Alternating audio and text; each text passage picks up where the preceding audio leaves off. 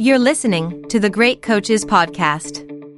Hi everyone, Paul here, and just a quick message from me to let you know that if you are looking to improve the performance of your team, no matter whether it is a work, sporting or community one, then we've developed some tools to help. On the website, you will find our Thriving Teams Diagnostic, which uses insights from the more than 200 great coaches we have interviewed to challenge you with a series of questions to help you understand how your team is performing. It's free and only takes a few minutes to complete. If you'd like to know more, you can check out our website, thegreatcoachespodcast.com. Hiring for your small business? If you're not looking for professionals on LinkedIn, you're looking in the wrong place. That's like looking for your car keys in a fish tank. LinkedIn helps you hire professionals you can't find anywhere else, even those who aren't actively searching for a new job but might be open to the perfect role. In a given month, over 70% of LinkedIn users don't even visit other leading job sites. So start looking in the right place. With LinkedIn, you can hire professionals like a professional. Post your free job on linkedin.com/people today. Mom deserves the best, and there's no better place to shop for Mother's Day than Whole Foods Market. They're your destination for unbeatable savings, from premium gifts to show-stopping flowers and irresistible desserts. Start by saving 33% with Prime on all body care and candles. Then get a 15-stem bunch of tulips for just $9.99 each with Prime. Round out Mom's menu with festive rosé, irresistible berry chantilly cake, and more special treats. Come celebrate Mother's Day at Whole Foods Market. Welcome to the Great Coaches Podcast. To me, being perfect is not about that scoreboard out there. This is a chance of a lifetime. When you can understand the person, you can then work towards a common goal. We are all on the same team. Know your role and do it to the best of your ability. Focus on the fundamentals. We've gone over time and time again. Your defense has got to be better. Leave no doubt tonight. Great moments are born from great opportunity.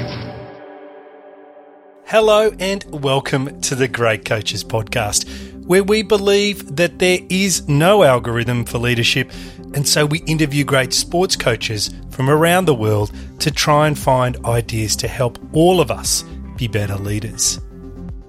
Our great coach on this episode is Tim Sheens. Tim is an Australian rugby league coach. He played 166 games for the Penrith Panthers and then moved into coaching in 1984. He coached the Canberra Raiders to premierships in 1989, 1990 and 94, and then in 2005 led the Wests Tigers to their first premiership. He has also coached the New South Wales team to the 1991 State of Origin Series win and the Australian team to the 2013 World Championship. Tim has been in the coaching business for over 40 years, and he has so much insight, wisdom and ideas to share. Some of the ones that stayed with me afterwards were the philosophy he borrowed from an American coach of being consistent in treating everybody differently, and how as a result he doesn't see people management in black and white terms. How he identifies 3 things that effective teams need to be doing every week. The first is working on their public perception, the second is thinking about the opposition, and the third is making sure that small groups within the organisation don't start talking negatively about other small groups. And how the best coaches are good recruiters and they select people who are going to suit their style. And just before we go to the interview, today's podcast is brought to you by the Macquarie University Business School's MBA program. Designed to empower, challenge and transform, the Macquarie MBA gives you the business skills and knowledge you need to succeed in an evolving global economy. The program bridges the gap between theory and real-world application, bringing together world-leading professors, executives and industry partners to teach you how business can be used for good.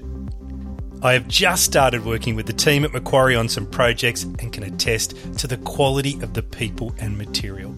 To find out more, search for Macquarie University Business School's MBA. And now, please enjoy our interview with Tim Sheens. You're listening to the Great Coaches Podcast. Tim Sheens, good afternoon and welcome to the Great Coaches Podcast. Hi, Paul. How are you? I'm good. I'm thrilled to get you on. You're a legend of rugby league here in Australia, and I'm just thrilled that you said yes. So Tim, before we get going though, could you tell us where you are in the world and what you've been doing so far today? I'm living in Sydney. I've spent, prior to coming back to the Tigers last year, I'd spent 6 or 7 years in England and becoming a citizen as well, so dual citizenship. And my wife and I quite enjoy England, so we'll be travelling between there and here. So, but the club asked me to come back initially to do administration, and then of course it moved forward onto interim coaching for Benji. To be quite honest, was pretty much how you'd call it. So that's finished, and so I'm sort of sitting around. Every day's a Sunday, Paul. You can get up when you want. It reminds me of COVID again, that dreaded thing, where when we were in England, it shut the football down, to be quite honest. And so I ended up, getting a bit lazy. So, I've been training and doing a bit extra, mate, yeah. I can't imagine. We're going to go through the long arc of your career, Tim. Laziness isn't a word that comes to mind. But anyway, let's go through the story. And Tim, if I could, you've been in the game your whole life. You've coached against the greats, the greatest that rugby league in Australia has ever known. And you've also met so many other great coaches from sports, and not just in Australia, UK and Europe and everywhere else. But if I could start with just a simple question to get us going, what is it you think the great coaches do differently that sets them apart?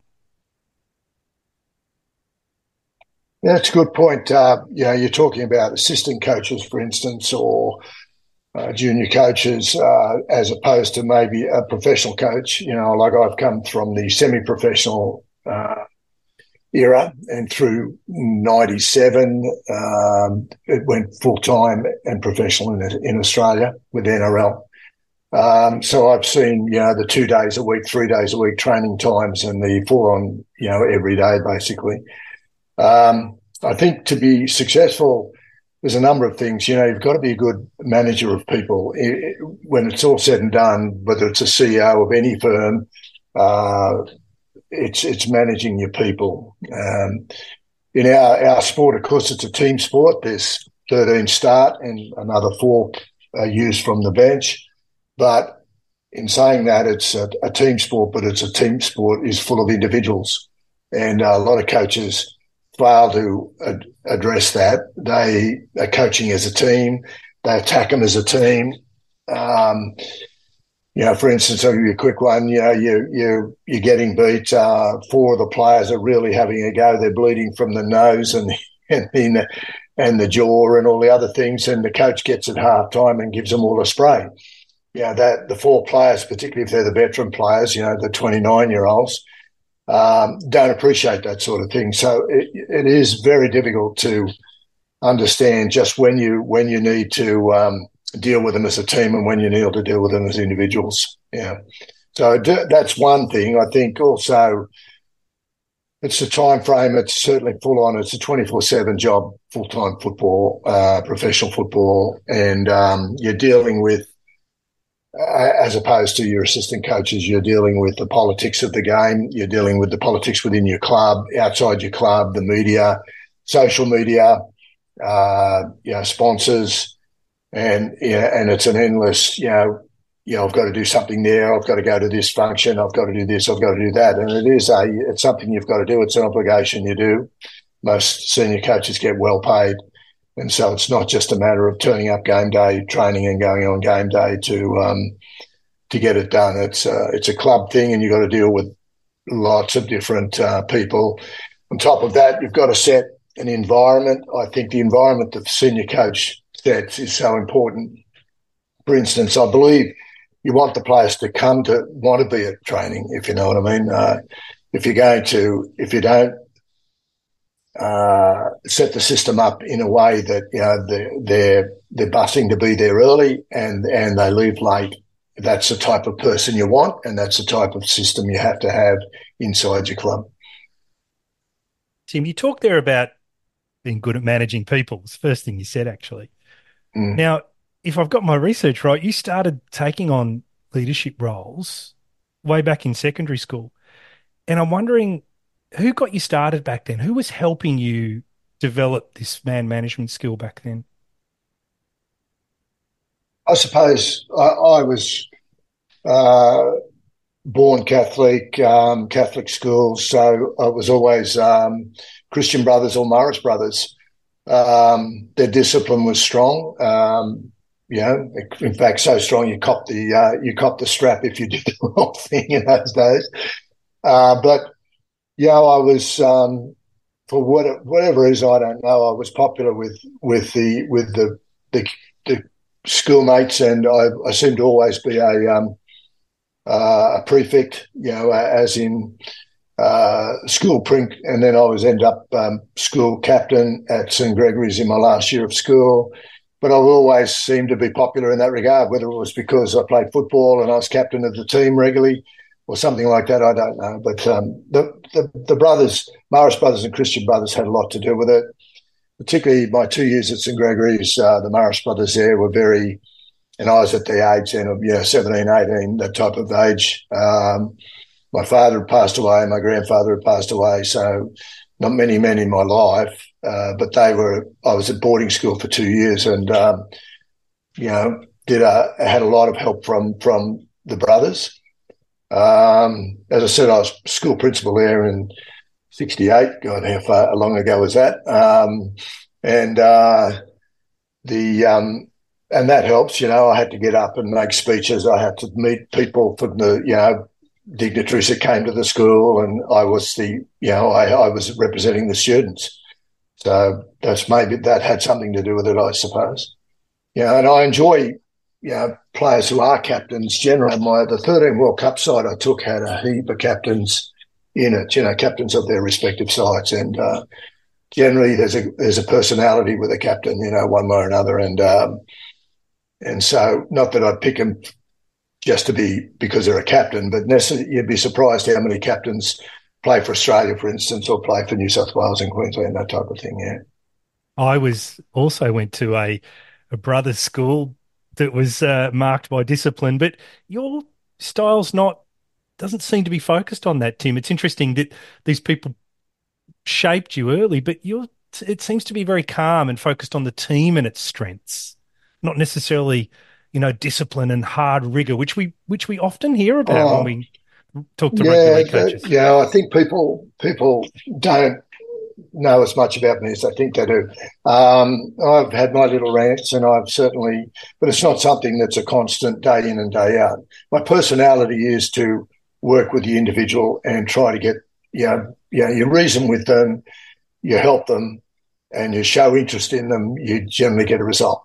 Now, the difference is, though, is I use it's not mine. I got it from an American coach. I can't recall exactly where it was that long ago, but it was be consistent with treating everybody differently.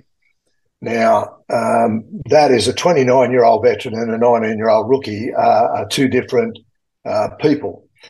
And so if they're both playing in the same team, you've got to treat them differently, but be fair. So it's a matter of working. I prefer to work on that system.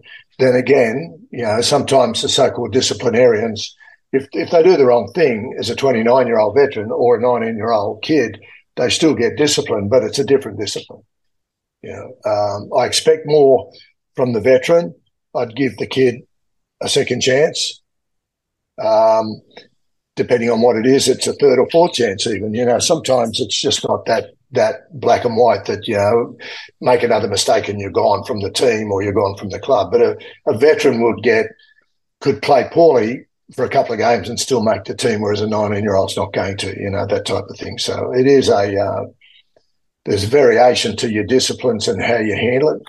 But I find, you've got to assess exactly what makes the athlete tick. Whether it's arm around the shoulder or a kick up the tail, a reminder about this, that, and the other thing. You've just got to be switched on. You've got to know your player, know your people. And that's just not your players. That's your coaching staff. That's your general staff. That's the office staff. That's the CEO. You've got to know how to handle them as well. So it's a matter of, that's how I operate. They train hard, but they enjoy training because I like to put a football in their hand to train. I grew up doing road runs through the Penrith Mountains and getting flogged, and having coaches say, we'll give them the ball in January and make them hungry for it, so we didn't have a football in our hand. So, our first few games, obviously, your skill levels were down. So, those sort of things, because I had 13 coaches in the, 8 first grade coaches in the 13 years I played with Penrith, 8. So whether I learned something from everyone, but I certainly learned a lot about the fact that you don't last long if you've not set the system up properly, if you don't deal with your players properly, if you don't treat them with the respect they're due, particularly, again, the 100, 200 game player versus a 19-year-old rookie. So those sorts of things are, where I come from, You've, as you said, you started out in Penrith. You had a great career out there. Then you coached them. You took them to their first finals. You took Canberra and Wests to their first premiership. I mean, it's just been a long and storied career, Tim, and I'm wondering what insight this has given you about helping teams step up and realise their potential. To start with, one of the things as a coach or a manager you've got to have is good recruitment policy and have a good eye for that type of thing. I think the best coaches are good recruiters, and you started me off with what makes a good coach. Because really, as Jack Gibson, one of the famous coaches that you say that that we're in the game, and certainly I coached against him. I had the privilege of coaching against him just at the back end of his career. Was the players have something to do with it. A nice simple statement he used to make when they won premierships. And it's true. You've got to develop the right group. They might not all be representative players, but they have to suit your style. My style is obviously an attacking style. The rule book says score more points than the opposition, and I take that literally and look for an offensive game. And in fact, a good offense will beat a well-organised defence any day. Any day. The coaches who say, it's all about defence, with respect, that's their philosophy. That's not mine. You've still got to be able to tackle, right? But it's not about, if you're going to go out there and say, well, we'll just defend ourselves, defend every week and not score enough points, you're not going to win. Most teams will score points at you. You've got to be able to score more than them. That in turn is a defence, if you follow what I'm saying. But not that you don't do anything about it, but the individual needs to be able to tackle and be physically fit and strong and so on and so on. So, I'm getting off the track a little bit, but at the end of the day, your philosophies and your recruitment and so on are very important. For those first, for instance, the Penrith one, I think was as good a coaching as I've ever done. And for me personally, because of where we finished through the 70s and early 80s when I played, we never made a semi-final. Mind you, it was top 5, but we never made a semi-final. So to make a semi-final in 85 was, to me, as good a thing as I've coached. And that includes the grand finals and World Cup and all that sort of stuff that I've won. Tim, the words that come up a lot when people talk about your coaching style are innovation, experimentation, just trying new things. It seems to be a trademark of what you do. You say it's an offensive style, but you're also innovating. Now, yes, people that innovate often get a lot of feedback, and not all of it's good. I'm wondering how you've learned to deal with the more conservative stakeholders in the game as you've gone about changing the game?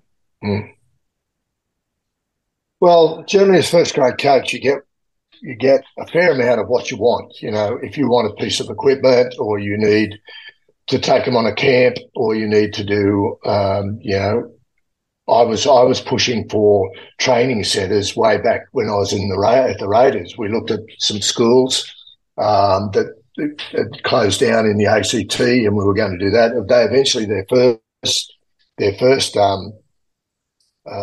what would you call it? Their first training centre was they put it up on a piece of land that was Tech College allowed them to put a building up and use their field. So I'd seen that in America and so on. So getting a professional setup was what I was looking for right back in those days. And the club was prepared to help in big time. So I haven't had much trouble or pushback from that type of thing. But part of being, different or innovative or whatever you want to call it is to spark the players. They train hard.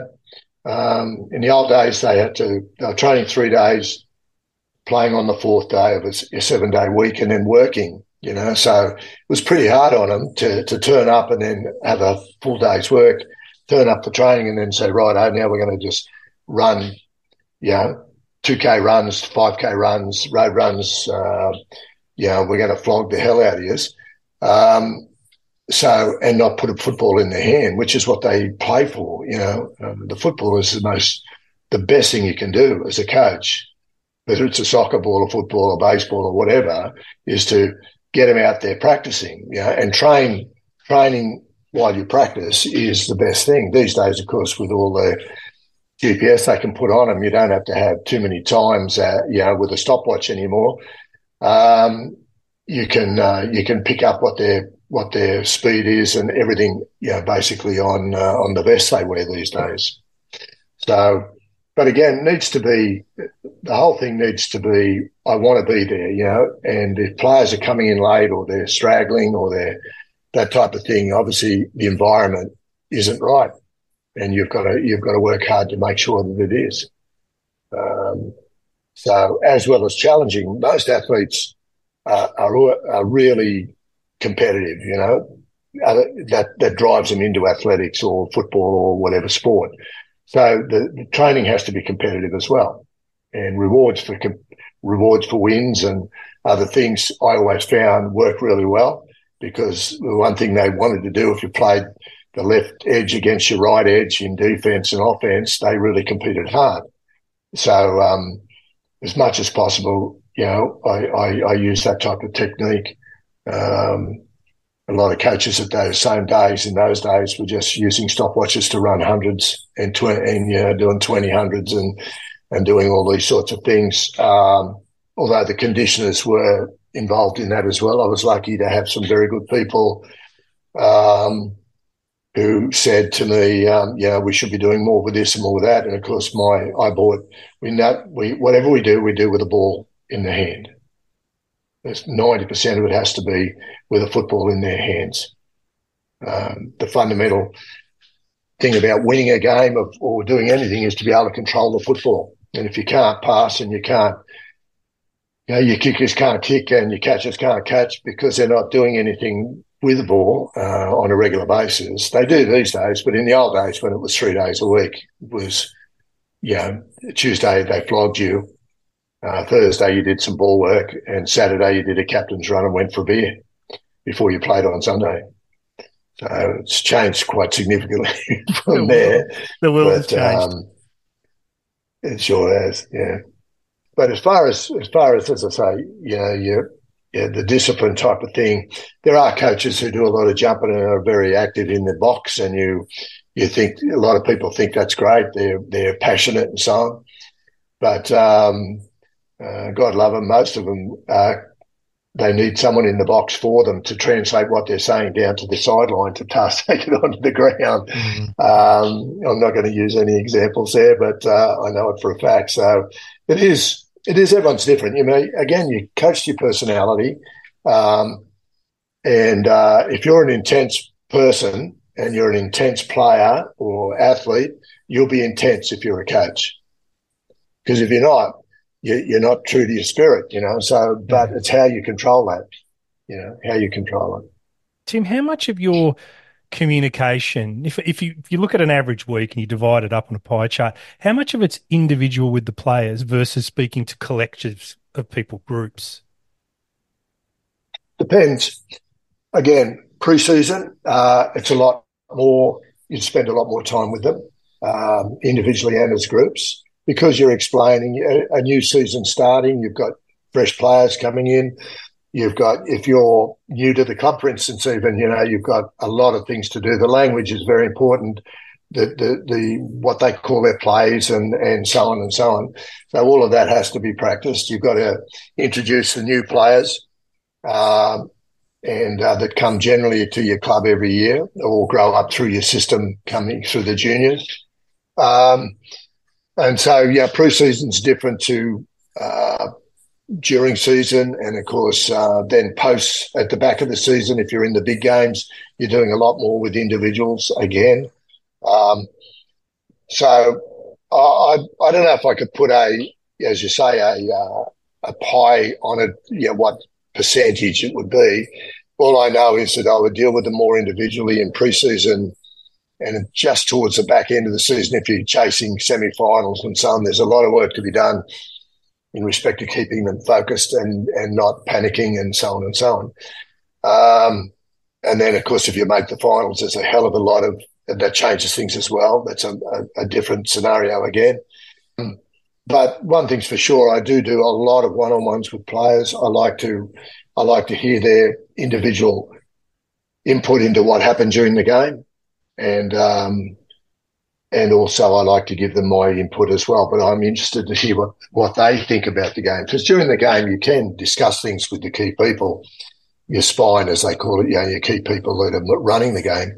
But the guy out on the wing, or the guy, in the centres or in the middle of the scrum, he's got an opinion as well. And it's interesting to get it, because sometimes you get a feeling of, what happened here, we didn't do this, we didn't do that, and so on and so on. And it's not always who you thought or what you thought when you really talk to people, or again, when you look at your video, because coaches do interviews straight after a game. And the league do that deliberately, as do the media, because they want the emotion that comes with just after the game, And of course, that's where coaches get fined. Ask Rick. He's, when he gets fired up. But then you go home, watch the video, and you think, oh hell, I was quite something wrong there. Yeah, I did the wrong thing there, or whatever. It doesn't always compute that the two things come together nicely. So sometimes you're paying fines, other times you get an apology, and sometimes you have to give an apology. So, but it is emotional. It's professional sport, and it is win or be sacked. And we've all, they talk about coaches are waiting to be sacked. That's basically when you start coaching. It's a matter of how long before you're sacked. And we've all had a level of that, even the best, Wayne Bennett and so on. So, it doesn't mean that you're not a good coach. It just means sometimes you're a round peg in a square hole. You don't fit with the organisation, and you need to find a round hole to join. Yeah. Can I pick up on emotions and intensity, Tim? Another word that comes up is intensity. People talk about you being intense, but they also reference it when it comes to the way you prepare people, the train, and the way you focus on performance.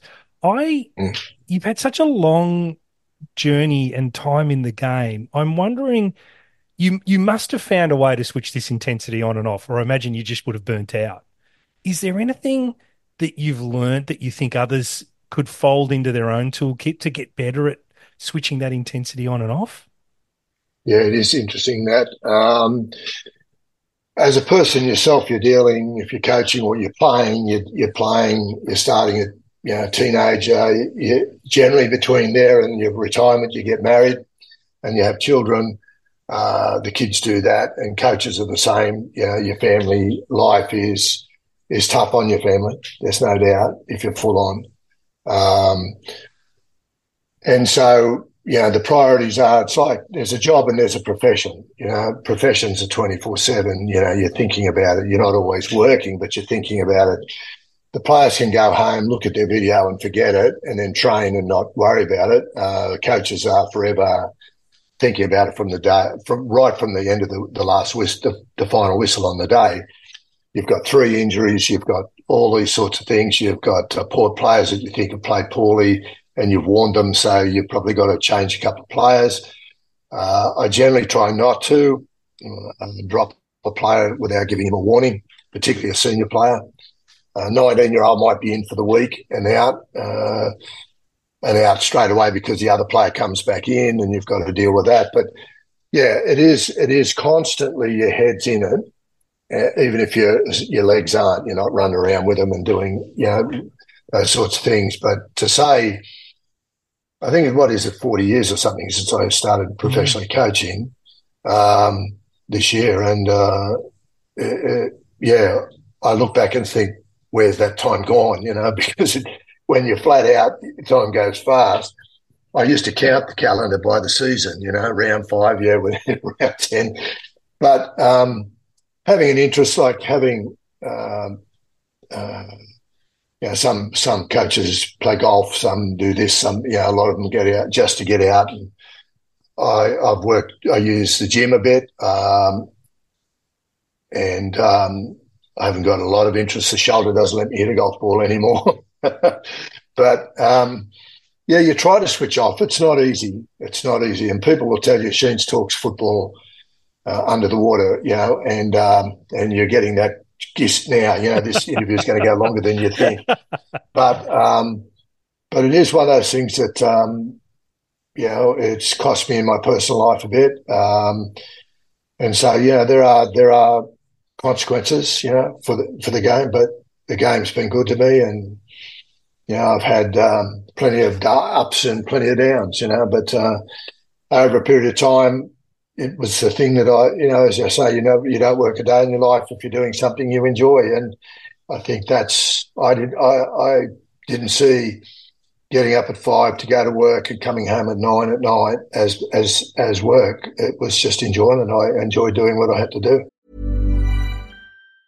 Mom deserves the best, and there's no better place to shop for Mother's Day than Whole Foods Market. They're your destination for unbeatable savings, from premium gifts to show-stopping flowers and irresistible desserts. Start by saving 33% with Prime on all body care and candles. Then get a 15-stem bunch of tulips for just $9.99 each with Prime. Round out Mom's menu with festive rosé, irresistible berry chantilly cake, and more special treats. Come celebrate Mother's Day at Whole Foods Market. Mom deserves the best, and there's no better place to shop for Mother's Day than Whole Foods Market. They're your destination for unbeatable savings, from premium gifts to show-stopping flowers and irresistible desserts. Start by saving 33% with Prime on all body care and candles. Then get a 15-stem bunch of tulips for just $9.99 each with Prime. Round out Mom's menu with festive rosé, irresistible berry chantilly cake, and more special treats. Come celebrate Mother's Day at Whole Foods Market.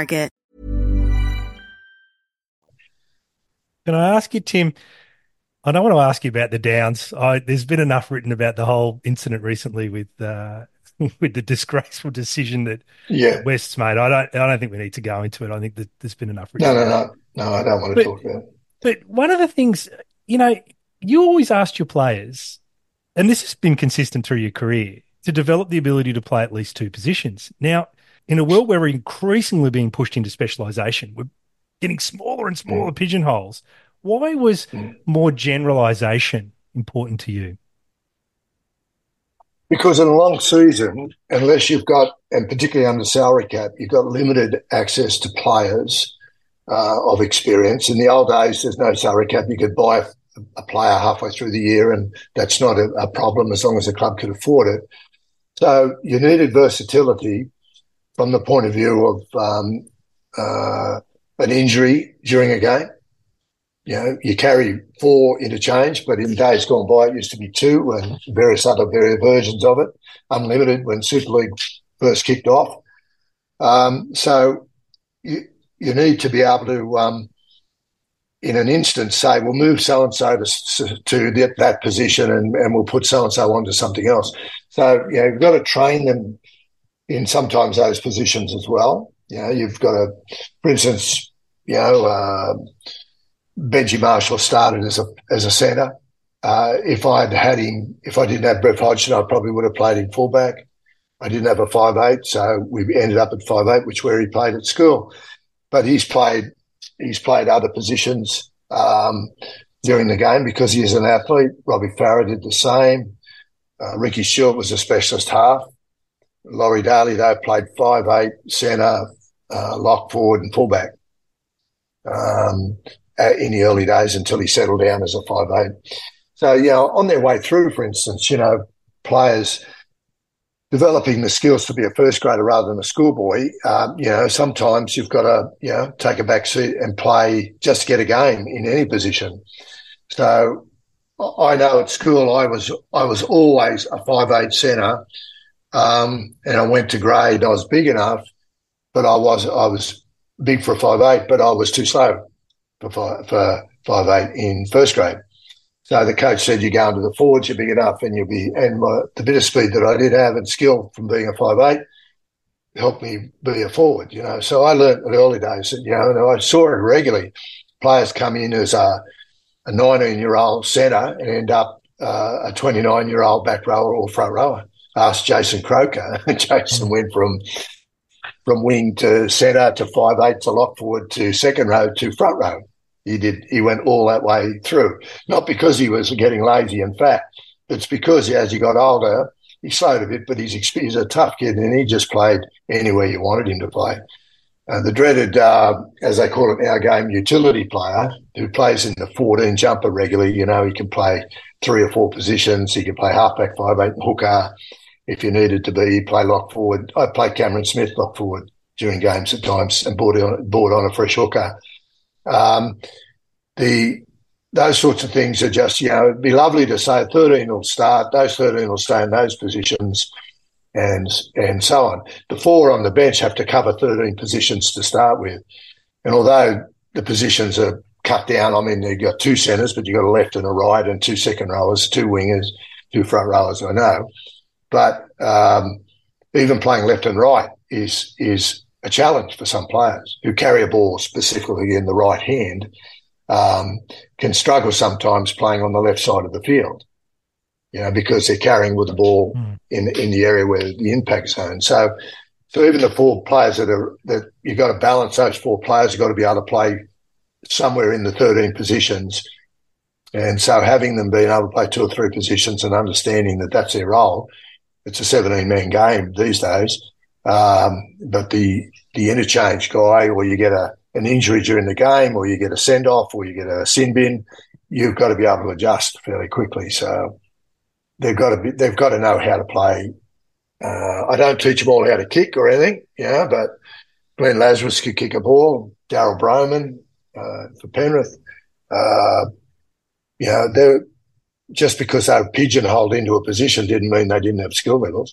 Glenn Lazarus came from the second row, and I put him in the front row because of an injury, a serious injury to Brent Todd, which was a year injury. So Glenn started playing front row for the year and ended up probably the best front row, or one of them anyway, just to have played the game, certainly on his results. So yeah, that's basically why. And I think most coaches have it in their heads, he could play centre if he had to, or he can play second row. They're out there on the edge side by side anyway these days. The game's changed dramatically from the 2 centres playing together and that type of thing, which was the rugby union style in us as we came. And Warren Ryan, of course, dramatically changed the game into left and right, and that was I give him all the credit for that. Tim, there's this term in the USA. It's not used so much actually in Australia or Europe. It's called a coaching tree, and they use it to describe people that have played under you as players and have gone on to coach themselves. Now, what's interesting about your tree is there are 4 other men who have gone on to become premiership coaches. Now, and of course, there's one who's tragically passed away. But what I wanted to ask you was, you've had some success at being a leader yourself, but also nurturing other people to go on and lead. And I'm wondering if you've identified anything that's important when it comes to developing future talent to lead. Yeah, generally, Paul, they'll come from, they're intelligent players. They'll come from around your ruck area, the spine, the hooker, the halfbacks, the fullback, centres.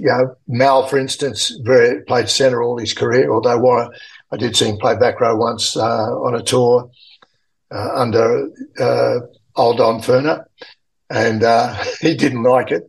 But overall, though, coaches have come from systems where they've had to think about the game while they're playing it. They're the smarter players. But to say you can pick them, no, I could never pick Laurie Daly as a coach, let alone a media guy, or Rick. Rick said to me once, I don't know. I said, you want to coach? He said, I don't know what I'm going to do until I do it. He was a very off-the-cuff player. Des Hasler was exactly the same. I played with Des. He's a Penrith junior. Even though he hates me saying that because I'm so old, he says you. But my last year was his first year in grade. Anyway, it does. It just you never know. I mean, Craig Bellamy is a classic. I gave Craig his first job as under 23s coach, or under 21s. I can't remember now, but it was the third grade side, and Craig, I thought would go into conditioning and that side of the game, performance in that regard, because he was very, very fit and pushed himself to the limits and so on, and was interested. And a great bloke, outside of when he's intense, he's a terrific bloke. And that's his trade-off for the intensity. I think the players still love him, but and that helps, of course, when you get results, doesn't it? You justify anything you can do then once you've got the experience and the results. But no, I wouldn't have picked Laurie Daly, as I said, as a media guy, or Greg Alexander as a media guy. They were young idiots who run around young. You can't and you shouldn't try to put a 30-year-old head on a 19-year-old kid. That's, again, another thing I've learned, by treating them differently. They're going to make mistakes. That they're young. There's, but to say sometimes you can see it. Other times, a young kid at West, I won't name him, but he didn't play a lot of first grade, but he was as captain of the lower grades, very smart kid. And I thought, this kid will be a good coach. We might even make a good referee, because the referees were looking for young players who weren't quite going to make it. And went around the clubs asking, would there be any, and they were going to become apprentice referees, This is just prior to the two referee system we had for a while. And then, of course, the two referee system, a lot of the younger blokes got game time because they were part of the second referee on the game. Anyway, I put it to him about being a referee. He said, no way in the world, because he didn't want to, he thought the referees were the worst thing ever, but I'd seen him turn referees inside out on the field with knowing the rules and all the other things which is why I loved him. But he knocked back $90,000 a year to be an apprentice referee, and I think he regrets it these days. But so you can't always pick who's going to jump out of the air and be a coach, and let alone be a successful coach. So a lot of players become assistant coaches, no doubt. Not all of them go on to be first grade coaches, let alone great first grade coaches who win premierships. And although, you can sometimes fall into a group, if you're lucky. When you coach, when you leave a club, you leave a legacy. And when you go to a club, you gain a legacy from that previous administration. There's always some good and bad in that, both ways. And so it's, being able to learn to be able to then take the good and improve it, and not everyone can do that.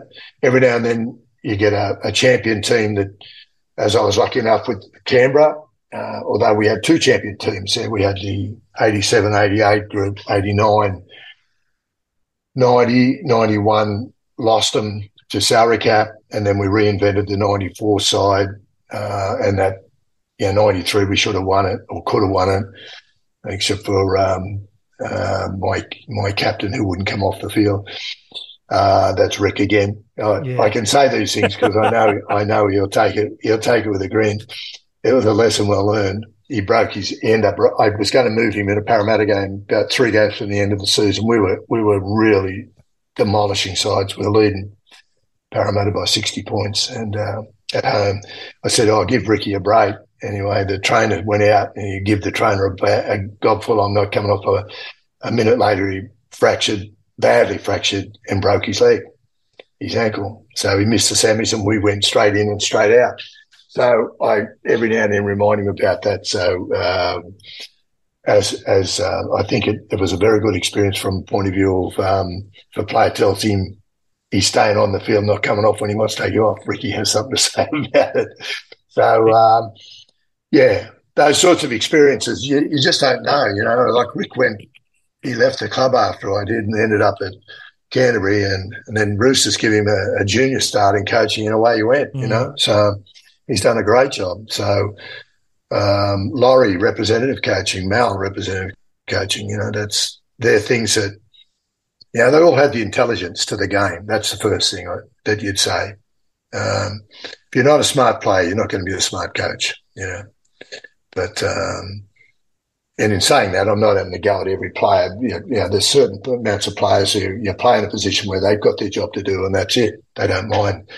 It's an important part. Every part of the game is important, but some people have to run the game. They have to see the game in their head.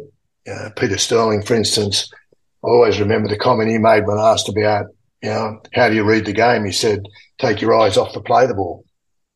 And actually have a look at the game, So little things like that are players that, you're going to say, well, a percentage of them may end up coaching. And Craig went on to do performance with Wayne Bennett at Broncos, and then gradually started to, throw in a few ideas and so on, and Wayne ended up getting a coaching gig when Wayne was away on rep footy or something, and he taught the first grade side and played West, I think it was, at Campbelltown, had a win, and they called them the Bronco Babies or Baby Broncos or something it was, that's right. And Craig then just went further and further up the ladder with the Broncos with Wayne, and had to leave, obviously, to get a job. Fortunately for me, West Tigers interviewed him and he knocked them back and went on to Melbourne, which was fortunate for him. And fortunate for me, I got the job after him. So after coaching him at Raiders, yeah. There's a couple of names in there which I'll be chasing down, listeners, over the next year or so. I don't know. Craig Bellamy will go on to be a legend of the game. Mel Meninga, Warren Ryan. I mean, some of the names are just legends. Yeah. But I'd like to stick with you, if we can, Mr. Sheens, because we're not finished yet. I want to go back in time. Okay. Your great uncle played the first ever game for Balmain. When I found that stat, I thought that was quite amazing, because 100 years later, you're coaching the team. It's quite amazing. And, the great thing about rugby league is this, it's just such a game of belonging and identity. And I wanted to ask you what you've learned about creating this sense of connection, motivation, and identity in a group, which is often just full of professionals moving from one club to another. Yeah. Ricky's very big on this too. I'm actually going down to say hello to him and do some things for the club next week, actually. I think he understood. He made a comment which about the Raiders of his era, about how close they were as players, how they did everything together, trained hard, competed hard, drank hard, but, had a bond. The fact that they were successful because they were talented obviously helped that too. But because nothing better than winning to bring a group of players together. You have a bad season, it can fracture you somewhat, because you've got to make some big decisions on who stays, who doesn't. Whereas a really good premiership standard side or a top four standard side, and I say top four, not top eight. Top four is where you need to be if you're really going to be a chance to win a competition, and a winning team in that regard, the momentum tends to keep you going. There's lots of things that help you as a coach. Certainly, if you're coaching down the other end of the scale, it's tough. Yeah. My first gig was Penrith in 1984. And he made me professional. I was probably one of the first, if not the first, professional coach in rugby league in Australia. Although Jack Gibson was independently wealthy, so he didn't work out. but you know what I mean. Like most of guys were school teachers, and I've got a bust of his head that I bought at an auction, weighs a ton. Used to put my cap on top of it. So he was really good to me, Jack, even when he was coaching against me.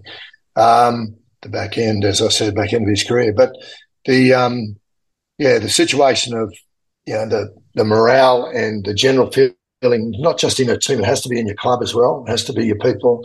I remember the Tigers, for instance. I was living at Penrith when I first came down from Townsville. I was getting up at 4 to get to work and beat the traffic, which comes down from the mountains there, and going to Sydney. And there'd be someone there at training, someone there at the club before me, the conditioner and even the CEO. He came from Campbelltown, Stephen Noyce. So it was people there before you got there, people there after you got there. There was no one in a hurry to leave at 2:00 in the afternoon when the players finished. The players would do extras, or they'd hang together, they'd go and have a coffee together, and I encouraged that too. I'm not taking credit for it, but as soon as I smelt it, I encouraged it. So it's that type of people you need.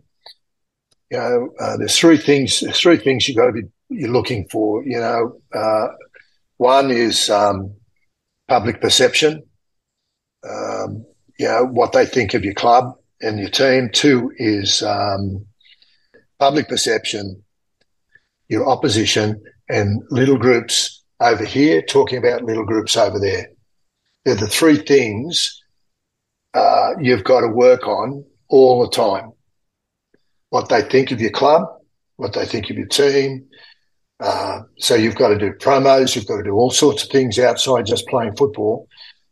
You've got to sell your club. Your opposition is obvious, right? This is in any business I'm talking about, let alone sport. Yeah. When you think about it, it applies to all businesses. So you've got your opposition. That's a natural. We're always trying to improve ourselves to be better than them. And then you've got little groups talking about little groups. And what happens there, that splits your club. You get that little politic thing happening. That doesn't mean, having a lunch there and having a bit of lunch here. I'm generally talking about inside your organisation, there are groups, and they're talking about other groups inside the organisation. That's the thing that'll drag your club down and drag your morale down. So you've got to do something about that every day. We obviously do something about the opposition every day. We come to training to prepare and beat them. The other one is public perception these days, particularly with your websites and your you can control the narrative, not let the media do it. You can control them, and you've got a website, and you get the news first. So you push the narrative, and you talk to people who've got angst with you, whether it's a sponsor or this, that, or the other thing. You go to fan engagement days as a coach and you talk. They generally get it wrong. You'd be surprised how many times they get it wrong. We thought this and we thought that, And then, of course, making sure that everybody inside the organisation is is when I say happy with one another, you've always got competition inside, but I won't have groups shooting other groups down. Yeah, that's a major problem. Tim, if I could take you back, I've got the time machine downstairs. I'll dust it off. If I could take you back and introduce you to that young man who was studying law, right? He was studying law and he was thinking about which path to take in life.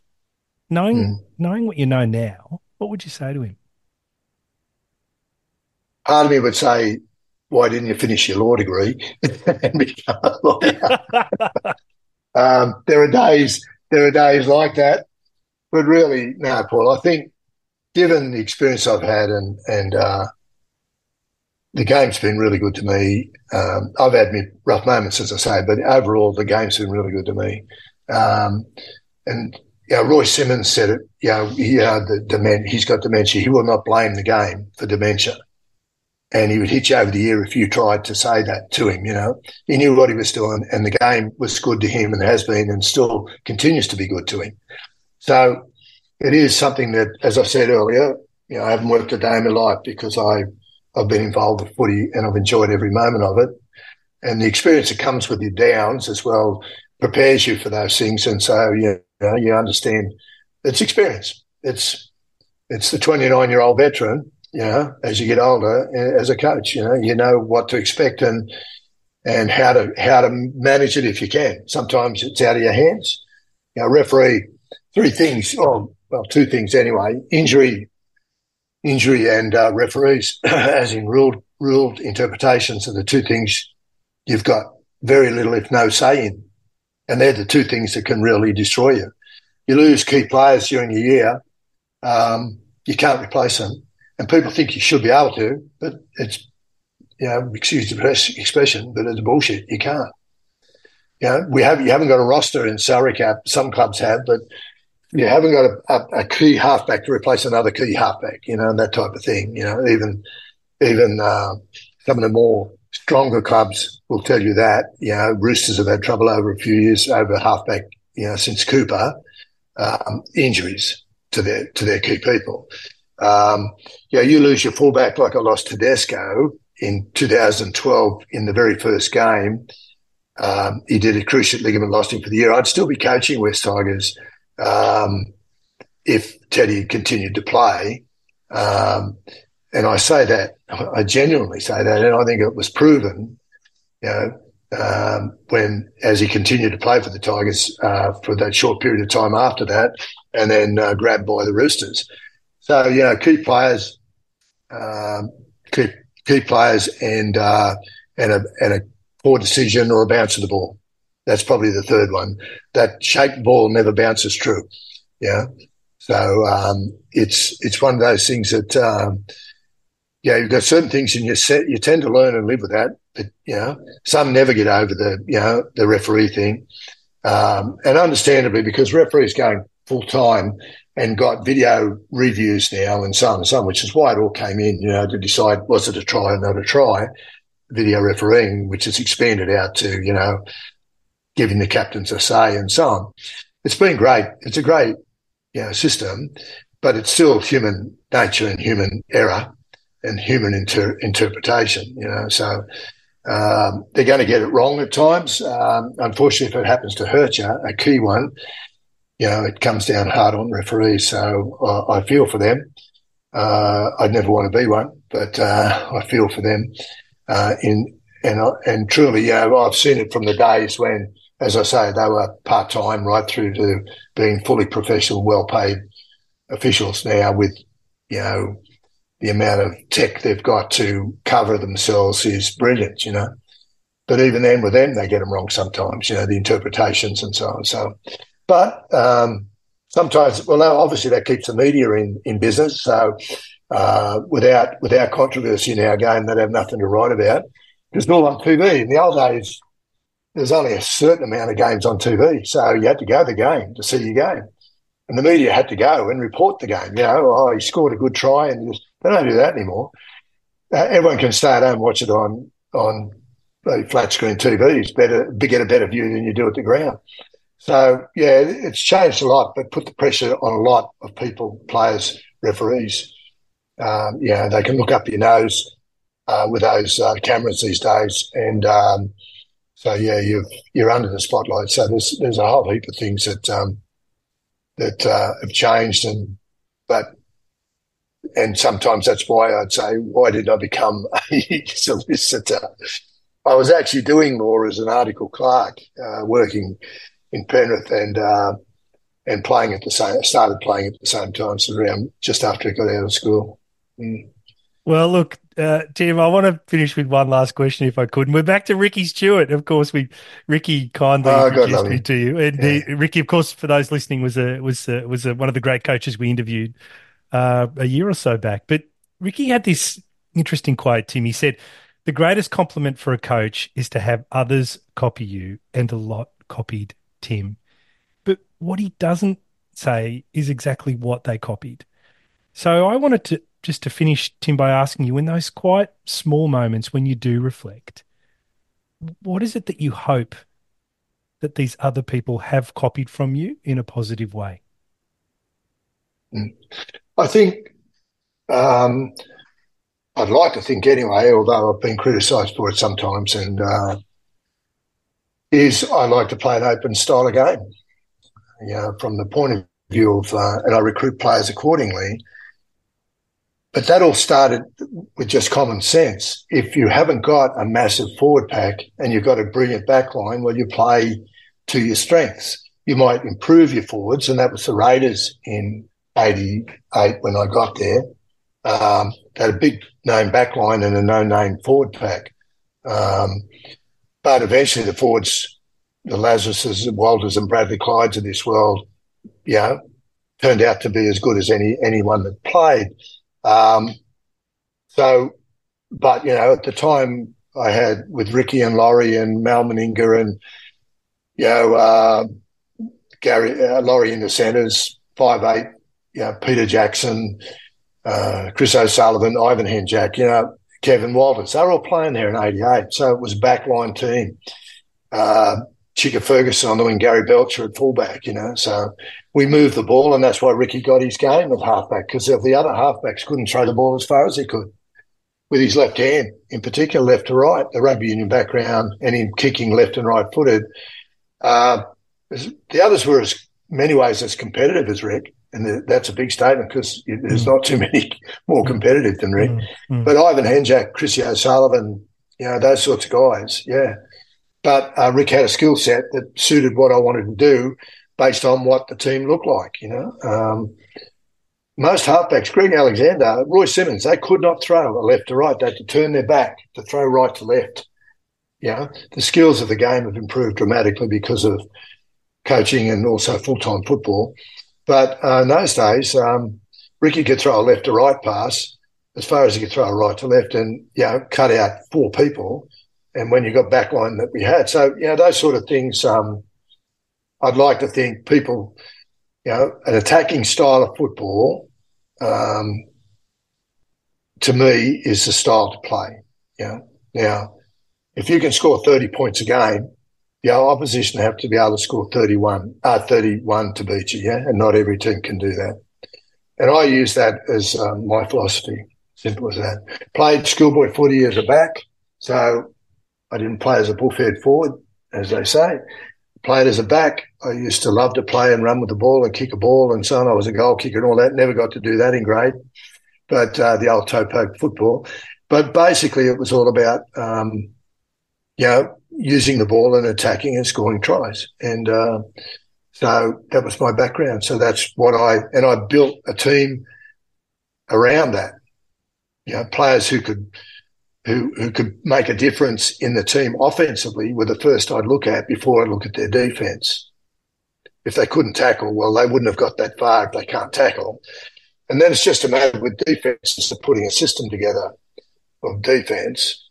If they can all tackle and you get them doing the same thing, whether it's jamming in or drifting out or doing whatever, man on man, as long as they can tackle one-on-one, then they're okay. They don't have to be brutal, or champion wrestlers and all that sort of stuff.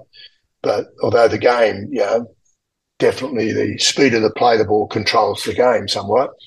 But I firmly believe in the offensive side of the game, and other coaches will say differently. But I know in 05, we were giving away a lot of points, scoring a lot of points. We got into the semis against the best teams in the comp, St George, Brisbane, and Parramatta, and not Broncos. I said that Cowboys. We had on average 10 points a game scored against us on average, and 32 points for. So we went through the semi-finals undefeated, right, averaging 32 points and only giving up 10. Whereas during the year, I was averaging just mid-20s, but we had to score 30 to win, and we were. But we were capable of doing it, and but we didn't have, for whatever reason, the size, the experience, and lots of other things in defence. So we had to scramble well in defence. You know, if someone made a break, everyone's effort was to get back on side really quickly, which we were able to do because we weren't a big side. So, you know, and the Raiders, of course, you know, we had two areas there. The 88 side should have won it. Great side. Had all those players before they went off to Brisbane. Some of them went off to Brisbane. Semi-Bacco and them. Then we won it. You know, 89, 90, and unlucky in 91. And then had to reinvent ourselves and get it good again for 94. So, but again, it was with the core of the team. You know, Laurie, Ricky, Mal, and so on, and a good bunch of young kids coming through, the Mullinses and that of this world. Croker, and we redid it again. But to say I was very, very lucky to be involved with those guys, you know. Like, you know, I might have helped them, but they certainly helped my reputation too. Don't worry about that. Worried the hell out of me as well, that everyone would get to the game on time, and I'd have no problem after the game when they hit Canberra. On a nightclub, I'd have to go down there. That was my excuse anyway. I'd go down there and make sure I stayed with them to make sure they did the right thing. Well, Canberra is a small town, and I'm sure you had your feelers out for what those boys were up to. But Tim, yeah, I was told. Don't worry. It's been an absolute pleasure to interview today and to get to know you over a few phone calls as we prepared. It's just it's a complete masterclass, and I'm sure there's a lot of people out there listening whose career you've helped along the way and whose lives you've touched through those fan events and so forth, but I can only thank you again for making the time available and taking us a little bit behind the curtain on what's been a stellar career. Thanks, Paul. Thanks very much, mate. It's brought back a lot of memories, good and bad, but more good than bad, mate, so don't worry. So and I'll be ready for the phone calls from Ricky and that if and when it comes. I'll see you next week anyway. You'll let me know then. Thanks, Tim. No problem. Thanks, Paul. All the best. Hi, everyone. You have been listening to the great coach, Tim Sheens. I hope you got a lot out of Tim's story and found a few ideas that you can bring back to your own dinner table, locker room, or work table for discussion.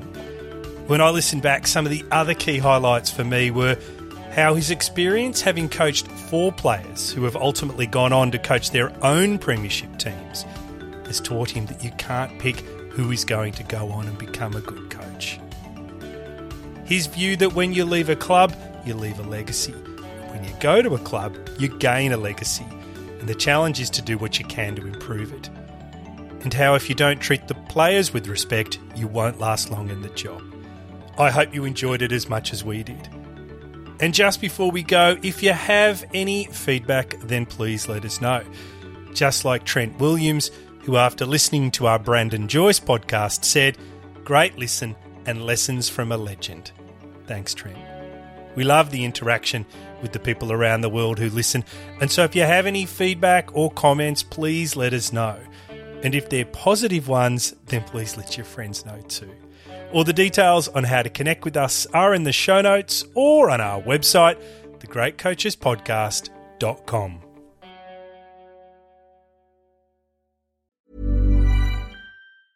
Mom deserves the best, and there's no better place to shop for Mother's Day than Whole Foods Market. They're your destination for unbeatable savings, from premium gifts to show-stopping flowers and irresistible desserts. Start by saving 33% with Prime on all body care and candles. Then get a 15-stem bunch of tulips for just $9.99 each with Prime. Round out Mom's menu with festive rosé, irresistible berry chantilly cake, and more special treats. Come celebrate Mother's Day at Whole Foods Market.